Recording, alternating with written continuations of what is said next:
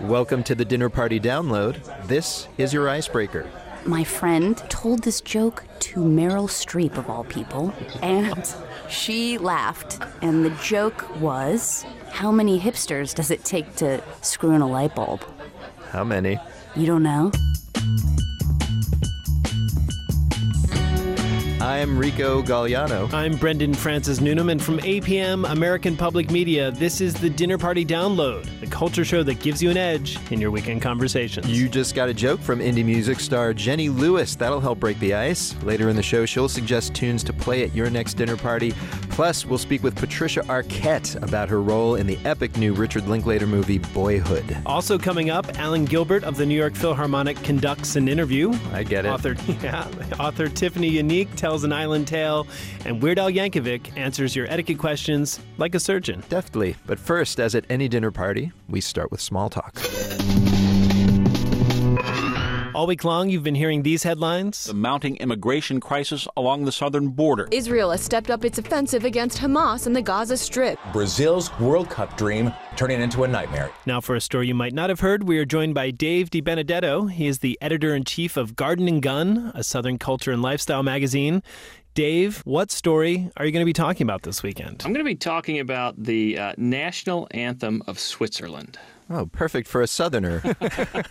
Yeah, what's going on? Yeah. Is there a remix? Possibly. The Swiss Society for the Public Good is holding a contest for folks who are natives of Switzerland to rewrite the national anthem. Oh. They feel like the national anthem as it stands now is not very interesting, exciting, and doesn't represent the country very well. So they want a metal song, basically. Yes, of course. They want pomp, power, and bombast, which none of that exists. You know, the anthem is called the Swiss Psalm. It was written in the 1800s by a monk.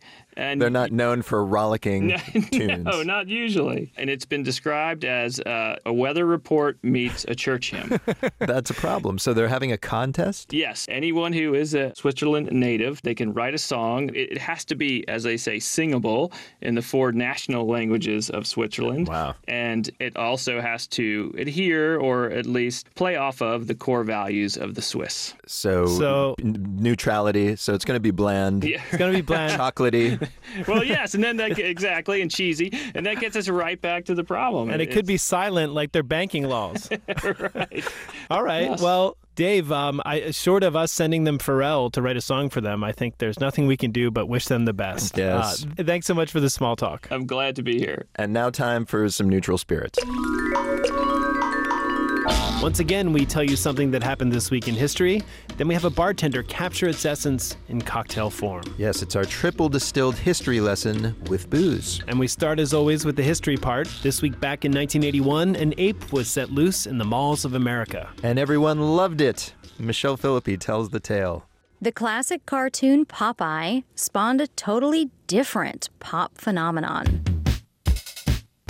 It was the 80s, the golden age of arcade video games. And though the Japanese gaming company Nintendo had hits in Asia, it hadn't come up with a game that would get North American kids to part with their quarters. Nintendo's idea? To make a game based on the all-American hero Popeye. But they couldn't secure the rights, so they devised their own cartoon characters who'd engage in a Popeye-esque love triangle. Instead of fighting ape-like Bluto over a woman, the game's hero, Jumpman, would fight an actual ape. Popeye meets King Kong. They named the game after the ape character, Donkey Kong. Obvious question, why Donkey? Some say it was supposed to be Monkey Kong, but a fax from Japan blurred the M. The more likely story? Game designer Shigeru Miyamoto wanted a word that conveyed silly stubbornness.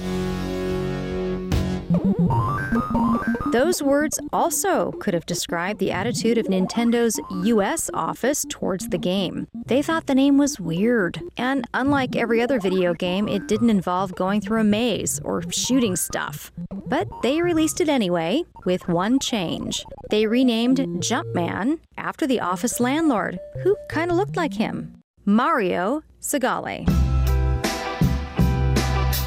The game was a hit. In just 2 years, Donkey Kong raked in the modern equivalent of $650 million, and Little Mario went on to star in over 200 more games.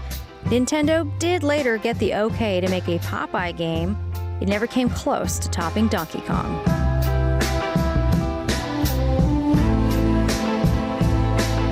So that's the history. Now for the drink to serve with it. We are speaking with Richard Williams. He is a self-declared old-school video game enthusiast and also bar manager at Pie Bar in Seattle, Washington, near Nintendo USA's headquarters in Redmond, Washington. Richard, what drink did that story inspire you to make? Well, the first imagery that came to mind when I thought of Donkey Kong was just the barrels and barrels that just come flying from the sky at you. And Mario has to jump over them. Yes, so I went with a lovely barrel-finished gin and decided to call my drink the Barrel of Donkeys.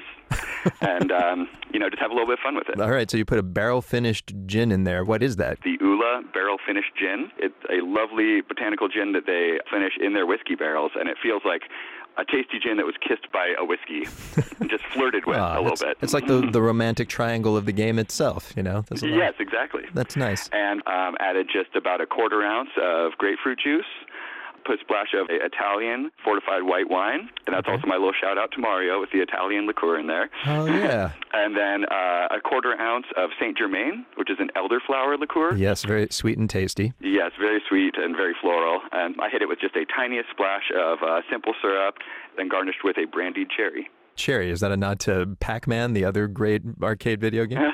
Maybe, of course, a little bit of shout out to some of the other classics there. I have to note, by the way, there's a great recent documentary called A Fistful of Quarters. Yes. About the guy who set the record for the highest ever score on Donkey Kong. Yes, Steve Wiebe, I believe it is. Yeah, he's also a Seattleite. So. Exactly. He's from up in your neck of the woods. It's like the local sport up there, it sounds like. Are there just a lot of ladders and barrels? Not in the city, but there is a lot of appreciation for classic gaming here, a lot of arcade culture. We also have Microsoft out here, and a lot of these people that are on the forefront, as well as some smaller game companies. The irony of this video game drink, of course, is that if you have one, you won't be very good at video games. Drinking and gaming don't always mix. It's not dangerous, but you just won't do well.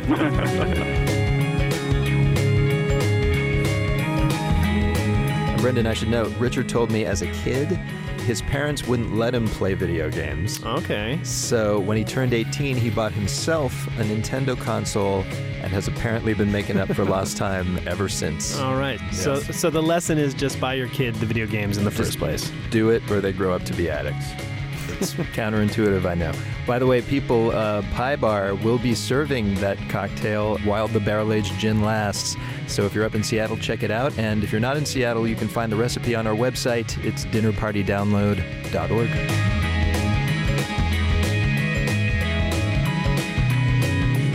So we've had a cocktail, made some small talk, but it's not quite a party till there's music playing. That's right, and for that, we turn to LA musician Jenny Lewis. She gained fame with her band Rilo Kiley and as a member of the electropop supergroup The Postal Service, whose lone album sold over 1 million copies. Jenny's new solo album comes out July 29th. It's called The Voyager.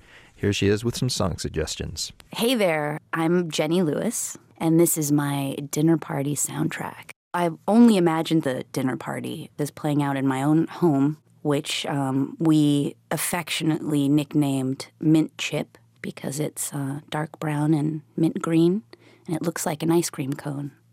I've chosen songs for different types of situations. Most importantly, what will get people out of your house. But before we kick people out, we're gonna lull them into a sense of security with a song from the 80s by a band called Durutti Column, and the song is called Amigos and Portugal.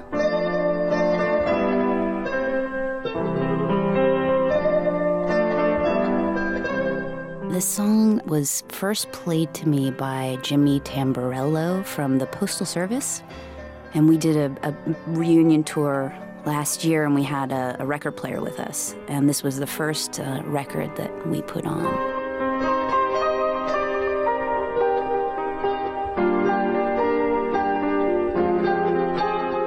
Durutti Column were a band on Factory Records, but they were unlike a lot of other bands on Factory Records.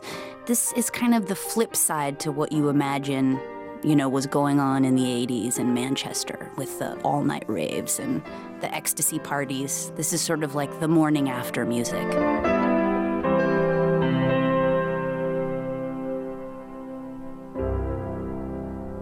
Now the wine is starting to flow a little bit. People are starting to feel a little salty, as we like to say. So I want to play Donnie and Joe Emerson, and the song is called Baby. Dreams of you all the time. It's so good when we're together now. They are these dudes who made one record in the 70s, and which no one heard when it came out. Oh, hey, baby. Cut to, LA 2010. And I think Ariel Pink did a cover of the song and sort of brought it to attention. But it's really a perfect jam. It's so romantic and so beautiful and so totally wounded. Yeah, so baby. All right, here comes the final song that gets everyone to vacate Mint Chip while making me very happy. It's this Ariel Pink song called Are You Going to Look Out for My Boys?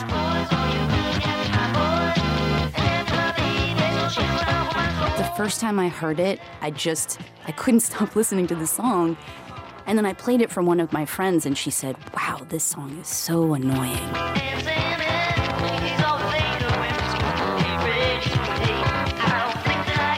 It just does something to me. It's like catnip or something. Like it riles me up.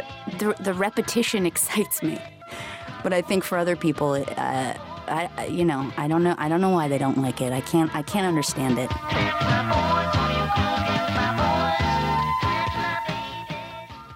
Well, of course, I would never choose one of my own songs to play at my own dinner party. That would be so tacky. But if I had to, I think I'd go with Just One of the Guys.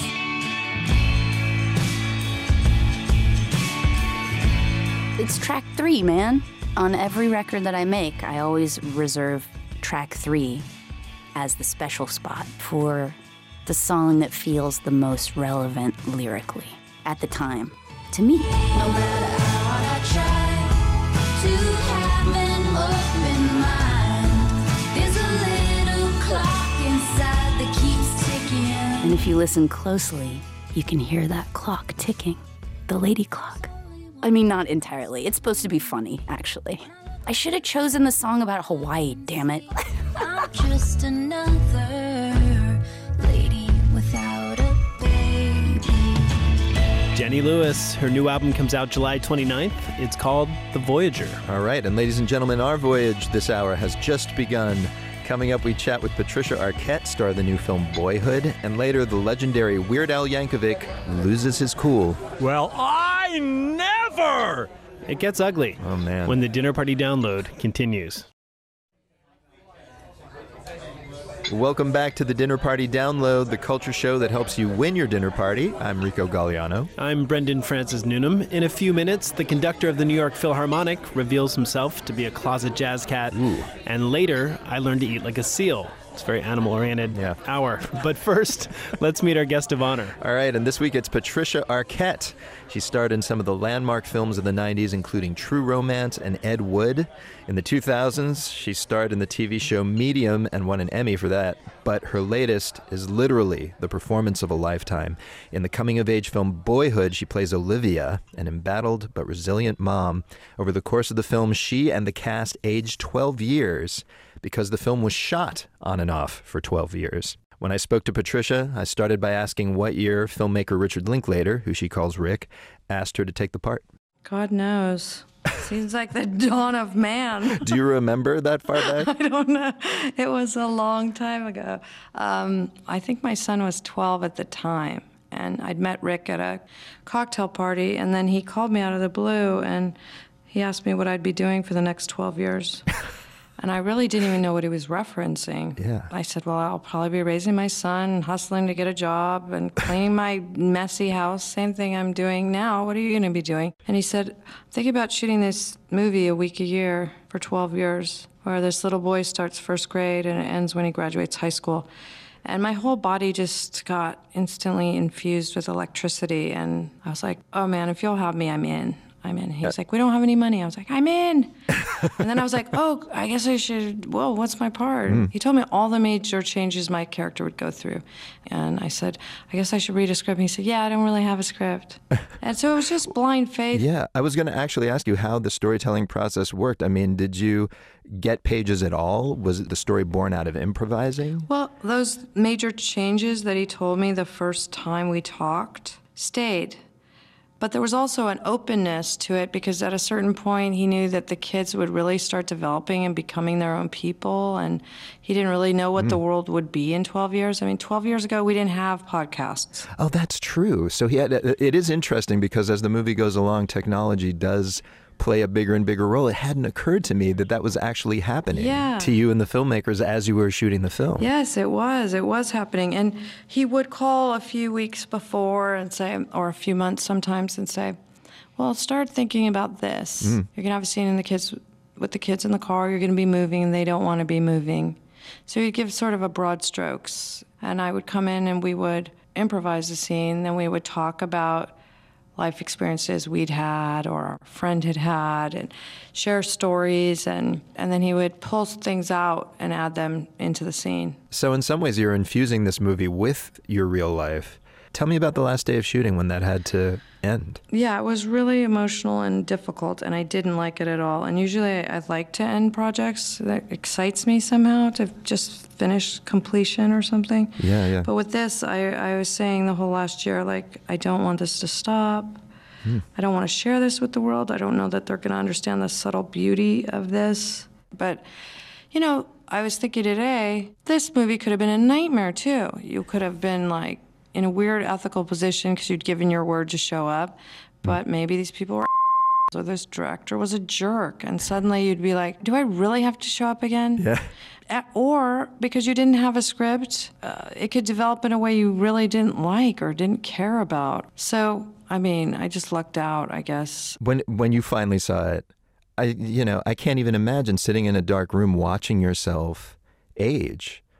How did you react? That was very strange. I mean, it was part of what was exciting to me about it. I always love that time motion photography of a seed being planted and watching it blossom and then eventually decay.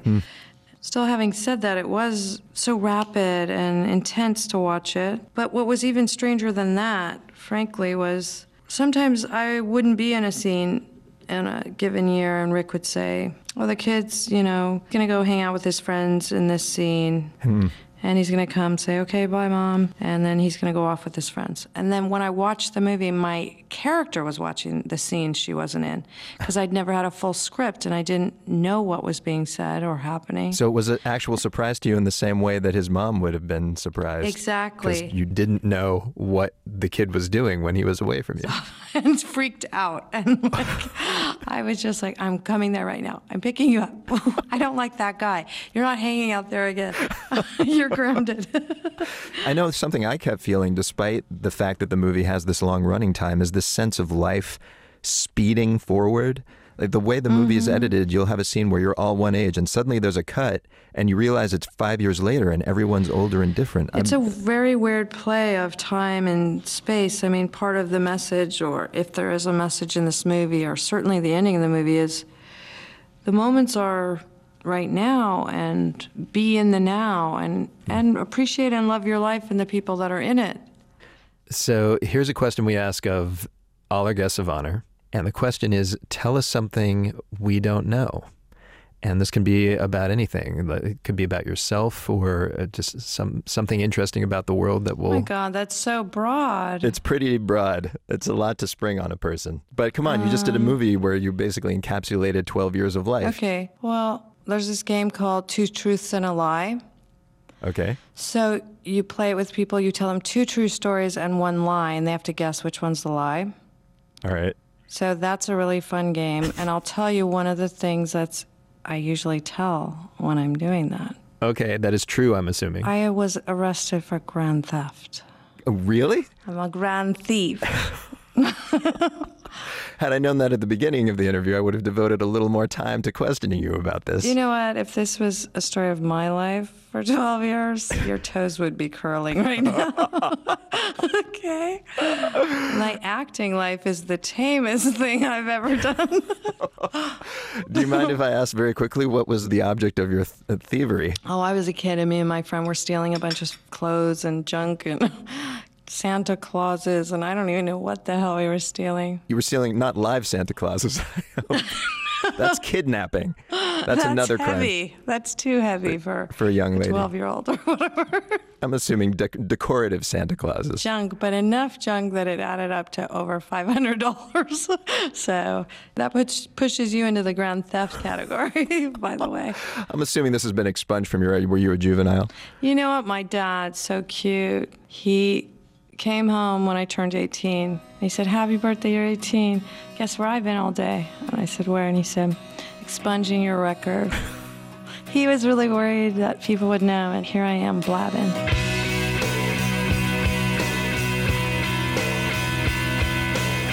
Patricia Arquette, she stars in the new film Boyhood. It opens in LA and New York this weekend. And Brendan, it's interesting, even the film's soundtrack kind of ages as the movie goes along. This Coldplay tune that we're listening to is the opening song to represent the early 2000s. Yeah. Wow. Oh, when yeah. Coldplay is being used to evoke a bygone age. Yeah. It makes you feel old.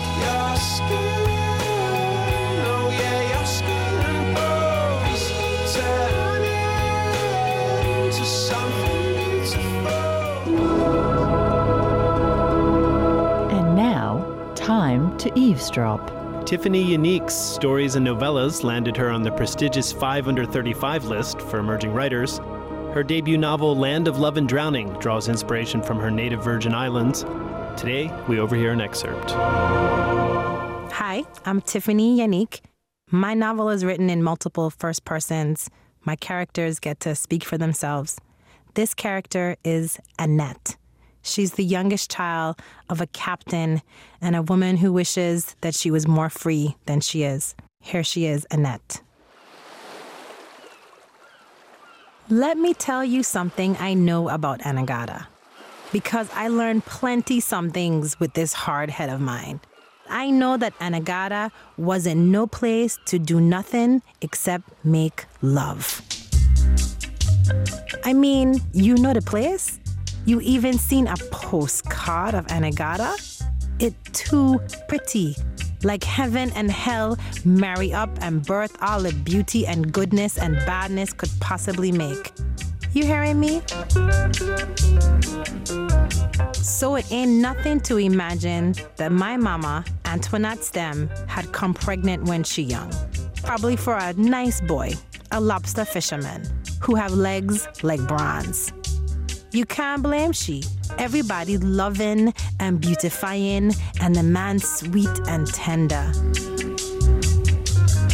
Besides, they have maybe 15 girls and 15 boys on the whole island.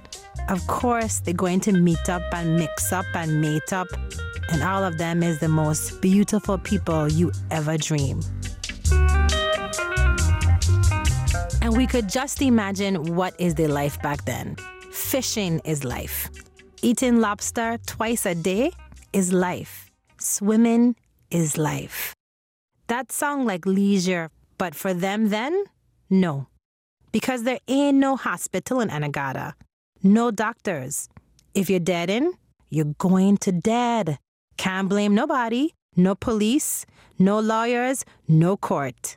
Because that's the place. Perfection, but with a hole in the middle. Is not an island really. Is an atoll. You listening? So when a young captain get his young ship catch on the coral, what? Even if we just making this story up, we could easily say the Anegada girl named Antoinette is a siren. And her mother and father love she, and they want the best for she. They done realize the girl have vision for sheself beyond what the atoll know how to manage. So they convince the captain to marry. And it don't take much for the young Captain Bradshaw. Sure, he know that she have the other boy baby in she body. but the girl sweeter than lobster. The captain, he the kind of man know all about woman things. Swift as anything, captain and girl washed that other man baby away. So he gone with her. Love her till the day he dead, but also he own her in a way because of what he could make her do. Leave her fiancé. Get rid the not yet baby. Leave her Anagata land and never return. I ain't saying this is the way it happened with my parents. This ain't true history. I just saying that given what we know about the place and about the time, my version seemed to have a truth somewhere. It's just a story I telling, but put it in your glass and drink it. Tiphanie Yanique, reading from her debut novel Land of Love and Drowning, came out this week, and you're listening to the Dinner Party Download from American Public Media. The New York Philharmonic is the oldest orchestra in the United States. It's been led by some of the greatest musical minds in history, including Mahler, Toscanini, Bernstein, and for the past 5 years, Alan Gilbert. He's passionate about contemporary music, but he's also a great conductor of the standard classical repertoire. The Philharmonic's in the middle of their annual Concert in the Park series, so it seemed like a great time to speak with Alan. First, though, here's the Philharmonic performing Tchaikovsky's Symphony No. 4 in F minor.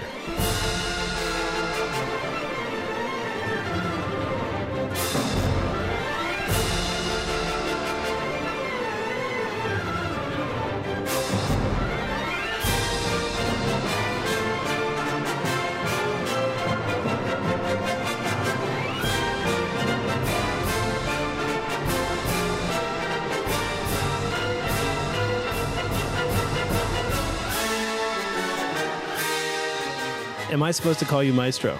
You know, I really prefer not to be called maestro, frankly. But is it like when with chefs in the kitchen, you're supposed to, when you're working with a chef, call him chef? I think generally in the States, it feels more artificial. It feels like something that people do because they know they're supposed to. So if that's the motivation, then I just say, forget about it. In Europe, it doesn't feel as strange, and I think it's more cultural somehow. It's like when Americans try to kiss when they're greeting people, it just seems awkward, as opposed to maybe the French. Well, speak for yourself. We did kiss when we met each other earlier, that's true. How's classical music doing? I think classical music is doing really well. It's when people talk about decline in culture and the position that classical music has in our society, it often happens that kind of idea is separated from the bigger picture. You know, we all wish that there were more people coming to our concerts. I think that's pretty universal. But the fact is that it's such a crazy world we live in now. There's so many options. There's so many things going on. People have so many choices. I think in the grand scheme of things, we're doing really well. And classical music does kind of have its superstars, like Lang Lang and other folks. There are people who I think are, really, really stars. I admire Gustavo Dudamel in many ways, but the fact that he has, 500,000 Twitter followers, that's awesome. He has good hair.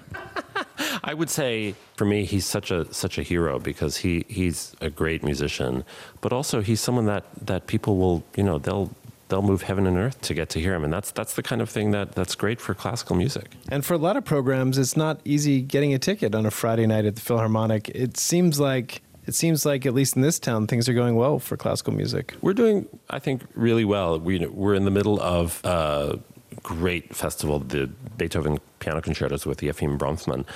And it's nice to be reminded all over again how, first of all, how great the music is, but how meaningful it can be. It's, one way to measure a concert, and I think on stage we all do this a little bit, is just like the number of coughs that we hear in the audience. But the audiences have been so rapt and concentrated, and you can sense it. It's not just a quiet, it's a kind of devoted quiet that really is what it's all about.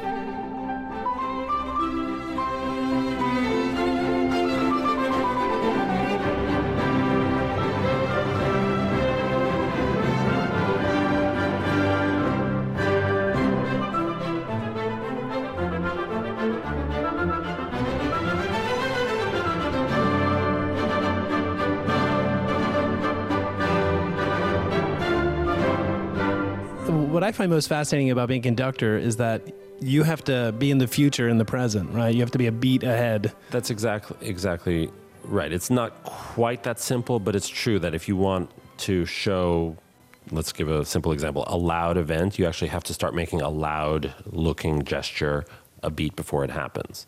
So it's not that you're beating at a different time, but the gesture has to reflect what's about to happen.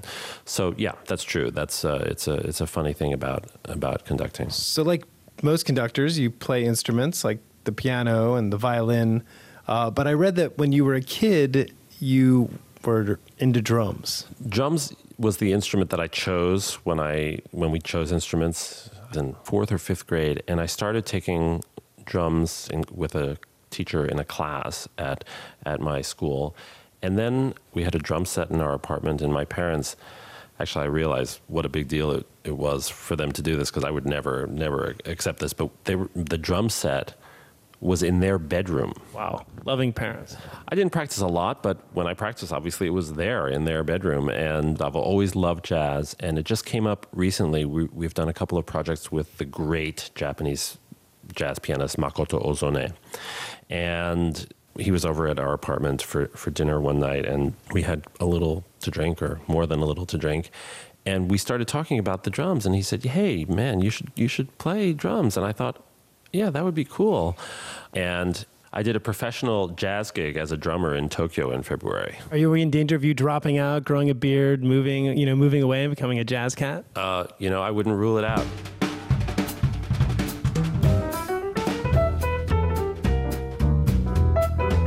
Alan Gilbert, conductor of the New York Philharmonic. The orchestra is in the midst of their Concert in the Park series. If you're in or around New York, check it out. It's free. All right, we're going to take a short break, but when we return, a very different musician named Al, Weird Al Yankovic, will be here. Yeah. Stick around for more of the eclectic Dinner Party Download.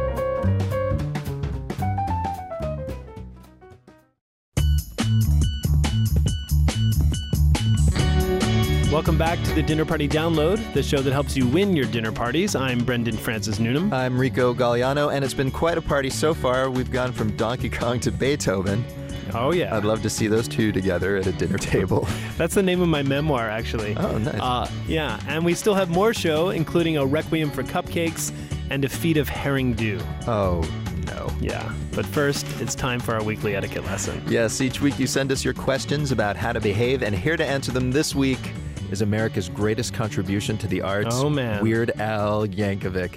He has spent much of his life taking hit pop songs and crafting uncannily accurate / ridiculous parodies thereof, which then go on to become hit pop songs in their own right. It's very meta. Examples include the classics Eat It, Like a Surgeon, and Living with a Hernia. A beauty. He's won 3 Grammys, sold over 12 million records, and he also slays on accordion.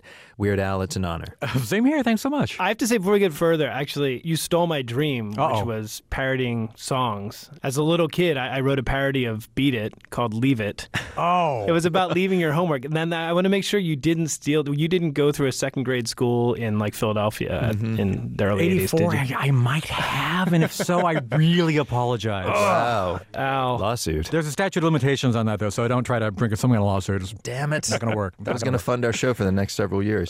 All right. Well, I guess we have to do this interview then. I guess so. So your new album is called Mandatory Fun, and it is, as advertised, extremely fun. But I would like to point out, you, as I mentioned before, you are a serious trained musician. You don't only do novelty songs. Oh, not everything that I do is funny. I mean, I got to play with the Pixies a couple of years ago, and they did a charity benefit concert in L.A. What did you do? What song? I sang I Bleed from Doolittle. I got to sing that with the actual Pixies, so that was a big high point in my life, yeah. Wait, did you sing it as I Tweed? No, they're like, oh, you got to do a parody? I was like, no, I think it's probably just do a straight cover version. There's actually a Pixies pastiche on the new album called First World Problems. So it's not a parody per se, but it's meant to sound like Pixies. All right. I love it. Well, speaking about this new album, this week, one of the carefully guarded parodies, it leaked out in advance of its release. You don't mind if we play a little bit, do you? I wish you would. Oh, you see? Okay. You're nice. Well, it's a send-up of Robin Thicke's Blurred Lines, and it's called Word Crimes. I think the public radio audience in particular is going to dig this. Let's hear a clip. Well, you should hire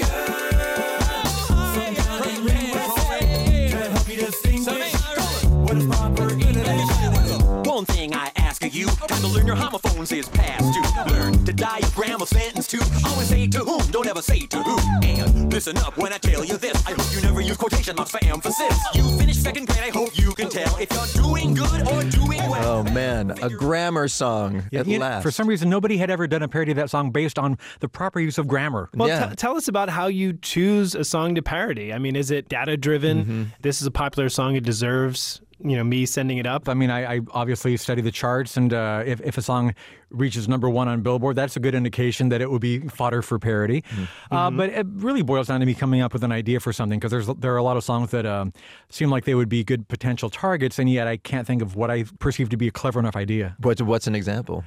Well, my polka medleys, one of which is on the new album, those are littered with songs that I wish I could have come up with a better idea for. Those are the odds and ends. Right. And, this isn't easy work, what you do. You make it seem easy, but am I right? You were a high school valedictorian. That's right. Studied architecture at Cal Poly. If music hadn't worked out, what would Unweird Al be doing? I shudder to think. I did get my degree in architecture, and I found out about my third year in college that it just wasn't my passion. And I thought, well, do I want to be mediocre doing something that I'm not really that excited about for the rest of my life? I kind of like the idea of you maybe doing parodies of architecture, like a Geary I don't know what that would look like. It would look like a Geary. Some of my professors definitely thought I was doing parodies of architecture. There you go. We put out that you were going to be answering etiquette questions and had an unbelievable response. Are you ready to answer let's do this? it, sure. All right, so this first question comes from Mehul in London, England, and he writes, if one is on a first-name basis with you, is it proper form to call you weird? Absolutely not. If you're on a first adjective basis with me, you can call me weird, but first name, you got to go with Al, for sure. You still have quotes around your name. Why do you still keep the quotes around the Weird Al? Here's the style usage on that. The quotes around Weird Al if it's with Yankovic, because Weird Al is the nickname. Okay. The nickname isn't Weird, it's Weird Al. But Weird Al by itself doesn't need quotes. So if you ever need to teach a class on proper usage of quotes around Weird Al, you should do a song about it. Yeah, I should. Exactly. Maybe you should do a song about grammar. What am I thinking? That's nuts. Here's something from Annie in Sioux Falls, South Dakota. And Annie writes, hi, Al. That's nice of her. My sister has custody of my father's child-size accordion. Oh. It holds lots of sentimental meaning for her, but she has no children. I have 2 children and would love for them to learn to play the accordion. What is the best way to go about getting the accordion from my sister without upsetting her? Oh, okay. Well, I would probably go with chloroform. No, come on. Because then, she wakes her from the dinner party and the accordion is gone. You and your kids are in another country under assumed names, and she's none the wiser. Yeah, maybe she has one kidney gone. But I have to wonder, though, why her dad decided to leave the accordion with the barren sister. I mean, why? Yeah. Why? I suppose he maybe had the foresight to realize that the kids would use the accordion's power for evil instead of good. Yeah. All right, Annie. Well, I think you have your answer. Drug your sister and steal it. Sure. This next question comes from Ted in Lexington, Kentucky. Ted writes, when I lived in a large apartment complex, there were shared coin-operated washers and dryers in the laundry room. Other tenants always left their laundry in the machines long after the cycle had finished. One day, I needed a dryer, so I took another tenant's clothes out of the dryer and put them neatly on top.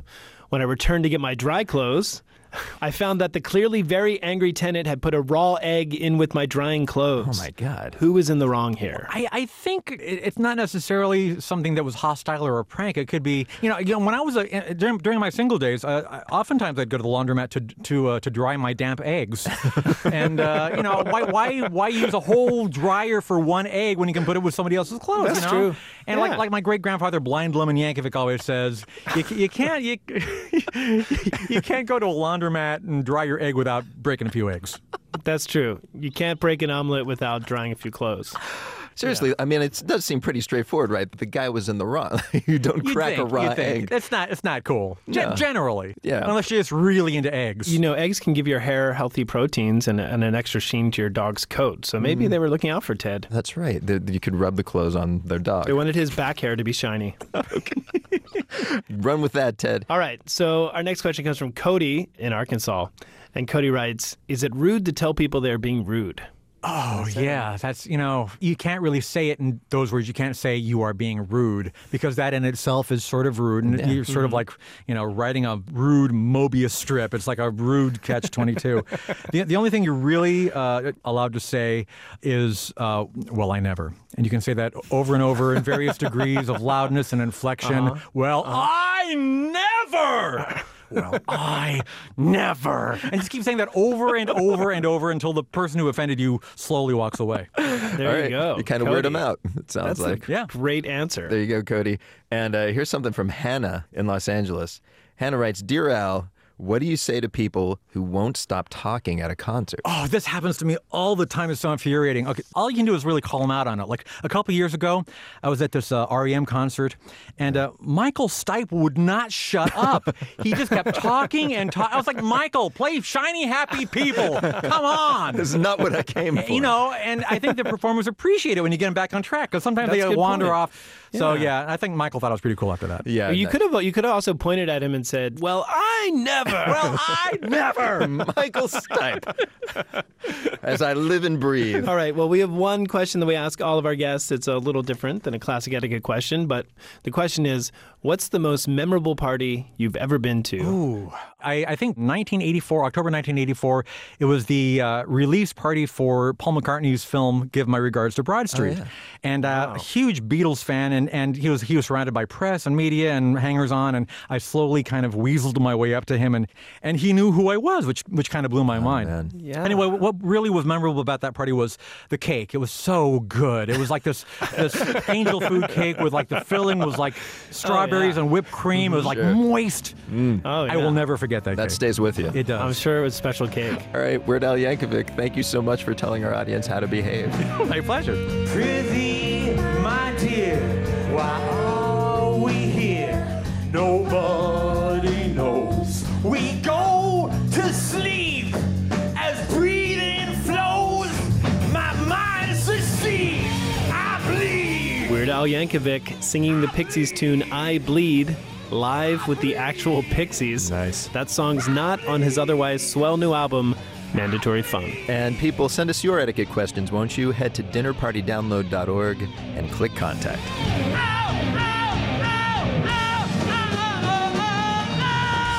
And now it's time for the main course, where we talk about the best part of any dinner party, the food. And Rico, it's been a great run. Are you leaving the show right now? What? Are you quitting? No, not until my cubicle hammock patent goes through. Oh. I'm talking about this year's herring run. Aha. Yeah. Thank you. Each summer for a few weeks, the tastiest herring of the year, what's called new catch herring, of course, are found in the seas of Northern Europe. And if you're lucky, you can find some in U.S. stores now. Last year, I spoke with an expert on the subject, Nikki Russ-Fetterman. She's one of the proprietors of the shop Russ & Daughters in New York City, where every year the arrival of new catch herring is a full-on event. I asked what makes the fish so special. It's a young herring, and this time of year it hits its peak omega-3 fat content, which is about, normally it's about 16%. And what that translates into is this piece of buttery gastronomic heaven. So is that what you're looking for in a herring? That's what distinguishes one type of herring from another, is the fat content? Well, they're all different kinds of herrings. And all different herring preparations. If you look at our herring showcase, you'll see about 10 different kinds of herrings, from pickled herrings, smoked herrings, herrings marinated in cranberry clove sauce or curry, a mustard and dill. We have German roll mops, a Bismarck-style herring, and the Holland herring, which is different from all of those because it's unadulterated herring. It's not pickled, it's not seasoned in any way. Think of this as the sushi version of herring. And how did the Holland herring, of all these different herrings, we have French herring and Swedish herring, how did this one become the one that we eat sushi style? Well, this particular herring just lends itself so beautifully to just being enjoyed as is. In Holland, the catch for this herring is a source of national pride. It's actually a national holiday when the first fish come into port.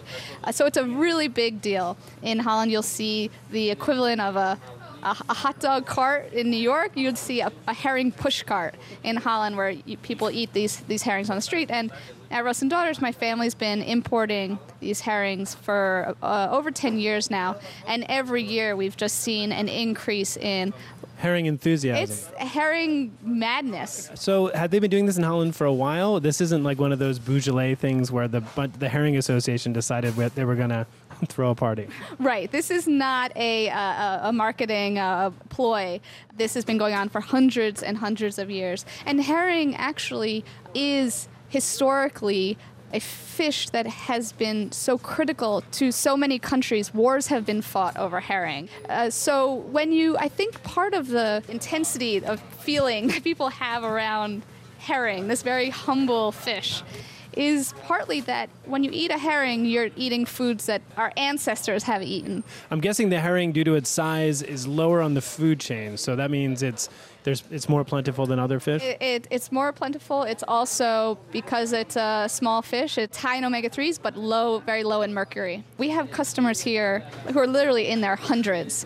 And if you ask them what they attribute their longevity to, they will say eating herring. Can I try that? Can we? Yeah, let's do it. Actually, this time of year, I try to eat at least one of these herring a day. So you came just in time. For your herring feeding. It is. All right, so we're looking at 2 herring. They're about, 6 inches? 6 inches long, delivered next to a side of minced onions. So do I need to know any? Is there any particular wrist action? Yeah. The most traditional way to eat this herring is almost as if you were a seal, just by taking the tail. We have 2 fillets of herring that are attached at the tail with the little tailbone, and you just take that tail and you lift the herring up over your head, and you tilt your head back, and you just eat it like a seal. I'll demonstrate for you. How about that? All right. The onions are optional. It's delicious as is. So you can kind of fold the wax paper and just to stick the onions onto one side of the herring. And then you take it by the tail, lift it up. And you're just snapping at it like as if you were a seal, if a seal had hands. Yeah. And 2 legs. Yeah. So I'm going to fold my fish with my onion and kind of... It's like I'm making the first step of making a paper airplane. And so now the onions have stuck to it. How do we know the onions aren't going to fall down? They might. Okay. Wow. It's delicious. It's really, really good. It just disappears. Man. And it's not as... I've had herring before, but it's not as fishy as like the roll tops or something like that. The roll mops. Sorry, the roll mops, yeah. No, not at all. And actually, for whatever reason, herring has gotten a bad rap, and people have sort of misconceptions, or they're sort of primed not to like it. So we kind of have to open them up, and when people then taste it, they just are blown away. Although herringbone has always been very popular in both tweed jackets and in tile now, I find more. So herring is making a comeback in design and fashion and food. And Rico, I called Russ and Daughters just before the show, and unfortunately, they are sold out of new catch herring. No. But if you keep your eyes peeled, you can still find it at some other fish shops. Okay. In the meantime, you can just eat vegetables like a seal. That's right. Asparagus might work. Yeah, it's floppy. It's the herring of vegetables. All right, people, and before we end this dinner party, we've got a couple of matters we need to discuss. Yes, last week, to celebrate the 4th of July, we spoke with Clay Jenkinson, a humanities scholar who answers questions as President Thomas Jefferson on his show, The Thomas Jefferson Hour. Great guy. Yeah, and after our chat, I said, I can't believe Jefferson is only on the $20 bill. He deserves to be on the 100. Which prompted a flood of emails from listeners outraged by our obvious mistake. So here again is Clay Jenkinson / Thomas Jefferson with the facts. Well, my dear friends, I must warn you that I am not on the $20 bill. In fact, I'm on the $2 bill and also on the nickel. And I have some resentment that I was placed on a bill of such low regard as the 2. But of course, I blame Colonel Alexander Hamilton, the father of the national debt of the United States. That dastardly Hamilton, the first Secretary of the Treasury. That guy. Anyway, President Jefferson, we apologize. And last but not least, this week, the national cupcake chain Crumbs announced it would be closing its 48 stores. Now, on this program, I've made no secret of my disdain for the cupped cake. No way. So, understandably, many of you wrote in about the demise of Crumbs. Sure. But some suggested I must be thrilled. Well, actually, I'm not. People lost their jobs here. Yeah, it's sad news. So to help, we encourage everyone listening to go out and buy pie. That's right. You know? If we buy pie, we grow the economic pie for pie shops. Yes, which can then hire the cupcake workers to make more pie, and everyone gets a bigger piece of the American dream, people. Eat pie for democracy. 4 more pies. Or pie more years, something. And that's the Dinner Party download for this week, ladies and gentlemen. Jackson Musker is our associate producer. Brittany Martin handles our digital side. Our intern is Esther Mania. Engineering courtesy of Daniel Ramirez, Jeff Peters, and Brendan Willard. Additional editing help this week came from Stephanie Coleman. Our executive producer is Peter Clowney. And folks, if you're lucky enough to be cruising the California coast next weekend, you can catch a special edition of the DPD at Big Sur Sound and Story, right, a public series that lets you listen to radio shows like ours under the stars in one of the most beautiful places on the planet. Can't be beat. More info at our website, dinnerpartydownload.org. Bon appetit.